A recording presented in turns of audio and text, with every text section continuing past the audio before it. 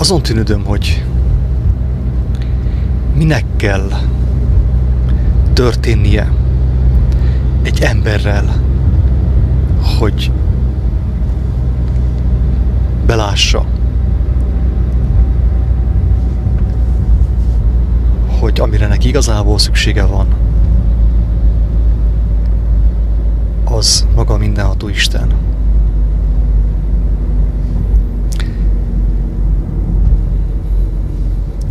A hegyi beszédben Jézus elmondja, hogy kik a boldogok. A boldogok azok, akik tudják fogadni Isten országát, annak az örömhírét. De kik tudják fogadni azt? Azt tapasztaljuk, hogy nagyon nehéz azt elfogadni. Ahogy Pál apostol mondta, az utolsó időben a tudomány nagyon meg lesz sokasodva, az emberek nem lesznek kíváncsiak Istenre. Mennyegország, kit érdekel, van színes televízió, van fesztivál, millió lehetőség a szórakozásra, a wellnessre, a fitnessre, a földi jólétre. Kinek kell mennyegországa? Kinek kell lelki öröm, hogyha van testi? Mikor pedig látta Jézus a sokasságot, felmén a hegyre, és amint leül vala, hozzámenének az ő tanítványai, és megnyitván száját tanítja vala őket, mondván: boldogok a lelki szegények, mert övék a mennyeknek országa. A Lukács evangéliumában azt mondja, hogy boldogok a szegények, mert övék a mennyek országa. Boldogok azok, akik szegények, nincsenek megtelve különböző tudományokkal. Nincsen túl sok okuk arra, hogy itt a Földön akarnak élni még 200 évet. Ők boldogok. Ők könnyebben tudják fogadni az Isten országának az örömhírét. Akinek megvan mindene, minden földi gazdagság, intellektuális gazdagság, anyagi gazdagság, ugye, szellemi gazdagság. Azoknak nem túl sok okuk van arra, hogy keressék az igazit. Mert ők már elhitték, hogy megtalálták. Megtalálták a szakmájukban, megtalálták a tudományukban, az emberek elismerésében, a státuszban, a fizikai erőben, a földi gazdagságban, anyagi gazdagságban, szellemi gazdagságban. Nekik nincsen szükségük Istenre. Mit kezdenek vele? Hisztelve vannak ők nem szegények. Telítve vannak különböző kincsekkel, földi kincsekkel. És akinek van földi kincse, annak nem igazán van oka, hogy az igazit keresse. Emlékszem, én is egy időben úgy gondolkodtam, hogy azért elég népszerű vagyok, vannak ismerőseim különböző körökben, minden társadalmi rétegben vannak nekem ismerőseim és barátaim, akár orvosok is. Be vagyok teljesen biztosítva, úgymond. Ha valami gyógyszerre van szükségem, orvosi szaktanácsra van szükségem, könnyen megkapom azt első kézből, egy közeli orvostól, tegyük fel. Akkor gazdag voltam, mert tényleg megvolt mindenem itt a Földön. Megvolt a földi öröm, testi öröm, a biztonság, a jó barátok, jó haveroknak a közelségének az álbiztonsága. Nem igazán volt nekem szükségem Istenre. Rendelkeztem különböző információkkal, tudásokkal. filozófiával, elméletekkel, misztikával. Gazdag voltam, úgy testileg, mint lelkileg. Nem voltam szegény. Ezért az igazi boldogságot nem kellett keressem én.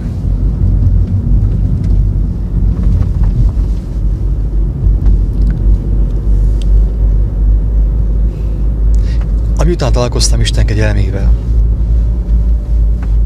találkoztam olyan személyekkel, akik szegények voltak. Úgy anyagilag, mint szellemileg. Nem volt nekik olyan sok mindenük. Sok mindent nem gyűjtöttek ők.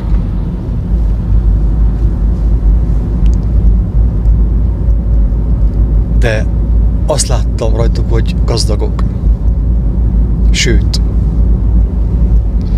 voltak olyanok, akiknek nem volt egészségük sem. És mégis terűs arccal áldották Istent.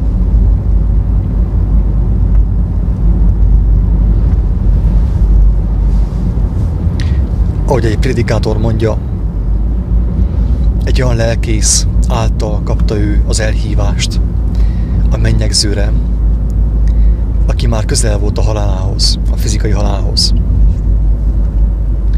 És mégis, amikor az arcára nézett, azt látta, hogy az ember gazdag. Neki van valamije, ami neki nincsen meg. Nem tudta felfogni, hogy milyen lehet, hisz teológiából jelesen vizsgázott, karizmatikus, népszerű, prédikátor. Megvolt mindene. És mégis érezte, hogy az életéből hiányzik valami, ami ennek a haldoklónak megvan. Mi lehetett az vajon? Az, amit csupán az Isten adhat meg az embernek. És senki más.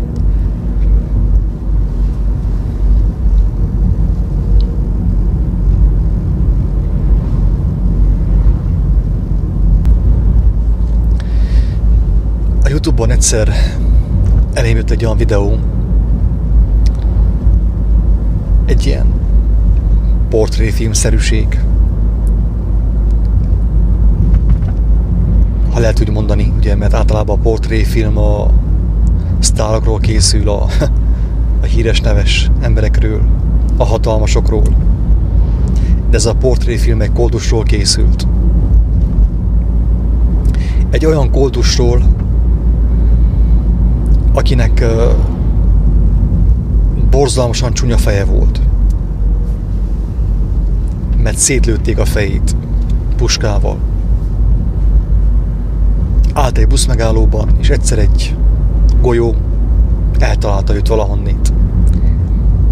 A fejét szétlőtték, és ő túlélte azt. A látvány az nagyon borzalmas. Lehet, hogy meg fogom keresni az ő videóját, és le fogom fordítani magyarra. Bizonságul mindenkinek, minden gazdagnak, és legfőképp minden igazságkeresőnek.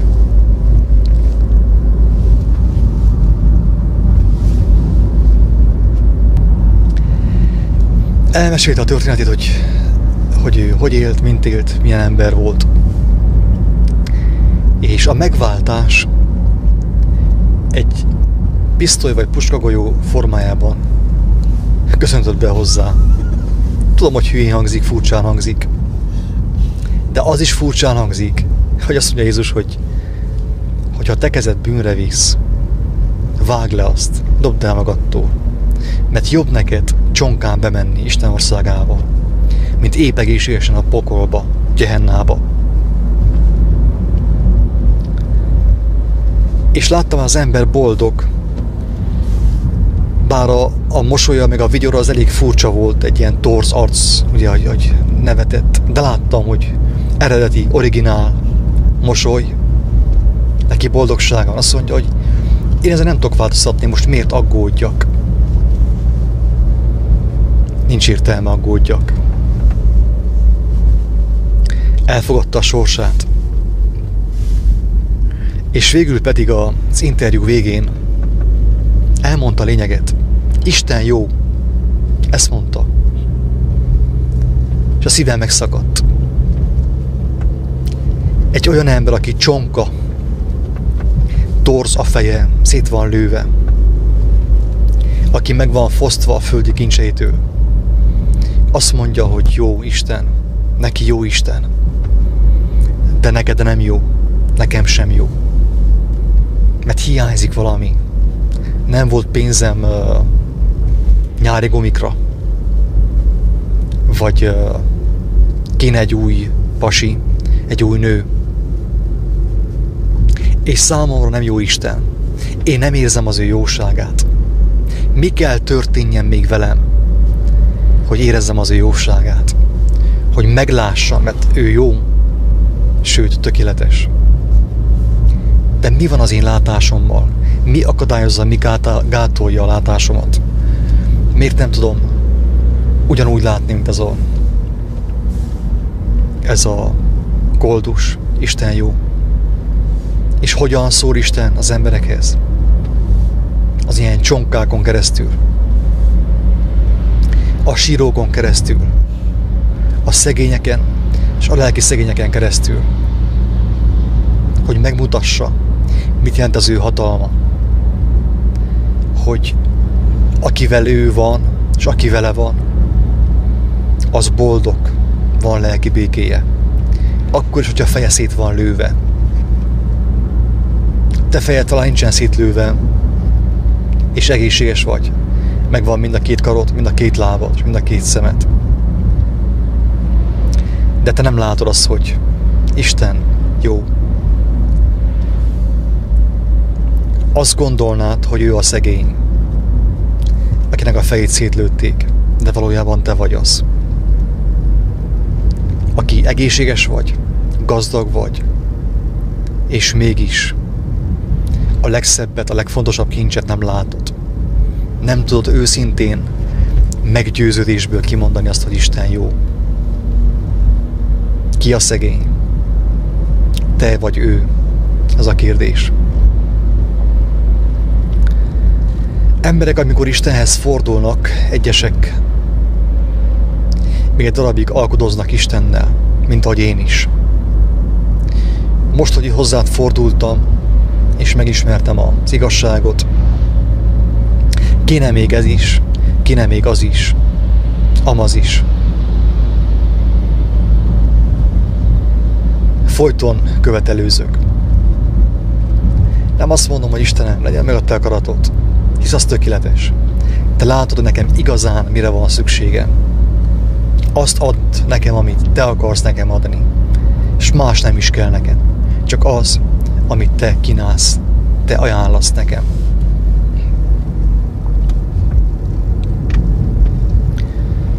Az emberek rálépnek az igazság útjára, alkudoznak Istennel, és végül nem azt kapják, amit akarnak kapni, hanem valami mást.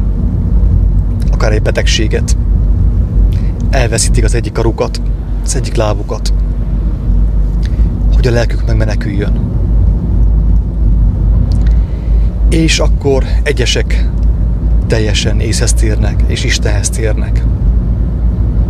És akkor azt mondják, hogy Isten jó. De miért kellett megvárni azt, hogy leszakadjon az egyik karuk, az egyik lábuk, kifolyjon az egyik szemük? Miért kellett megvárni a műtétet, az orvosi beavatkozást? Miért kell megvárjuk mindannyian a katasztrófát, a tragédiát? Ahhoz, hogy őszintén meggyőződéssel ki tudjuk mondani azt, hogy Isten jó. Nem tudtuk volna beírni azzal, hogy amit Jézus mond, hogy keressük az igazságot, és meg fogjuk találni azt. Mindennél jobban vágyakozunk az igazság megismerésére, és akkor megtaláljuk azt. És akkor Isten megelégít. Nem volna jobb éppen egészségesen, úgy testileg, mint lelkileg áldani Istent, gyönyörködni az ő jóságában, és világítani ebben a világban? Nem volna jobb? Jobb lenne. De hogyha az az ára, hogy az egyik karom szakadjon le, az egyik lábam, hát akkor szakadjon le. Lelkem meneküljön meg. Csak úgy elgondolkodtam, hogy miért kell az ember megvárja a tragédiát, a betegséget, a halál szagát, mit kell megvárja, hogy őszintén, derűs arccal, mint akinek nincsen semmi veszíteni valója, felvállalja azt, hogy Isten jó, ő dicsőséges.